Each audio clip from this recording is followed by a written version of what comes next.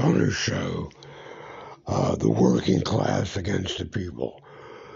Well, basically, it's like the working class.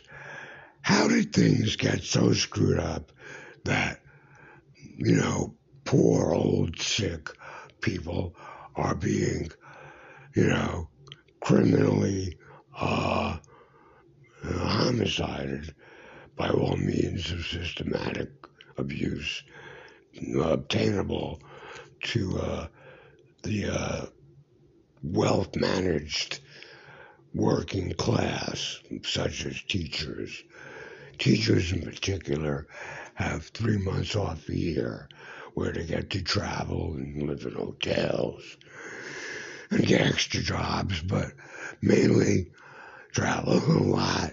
And that's what we're talking about with this tourist class.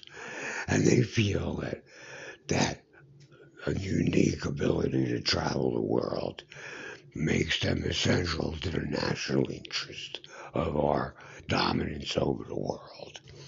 And everybody feels that way, even Biafra, which has got a good case, a better case than America, because I think at this point, believe it or not, in Biafra, their standard of living has gone way up and rivals the lower classes in America. Biafra. Remember Biafra, guys? Okay, the working class doesn't give a shit against the people.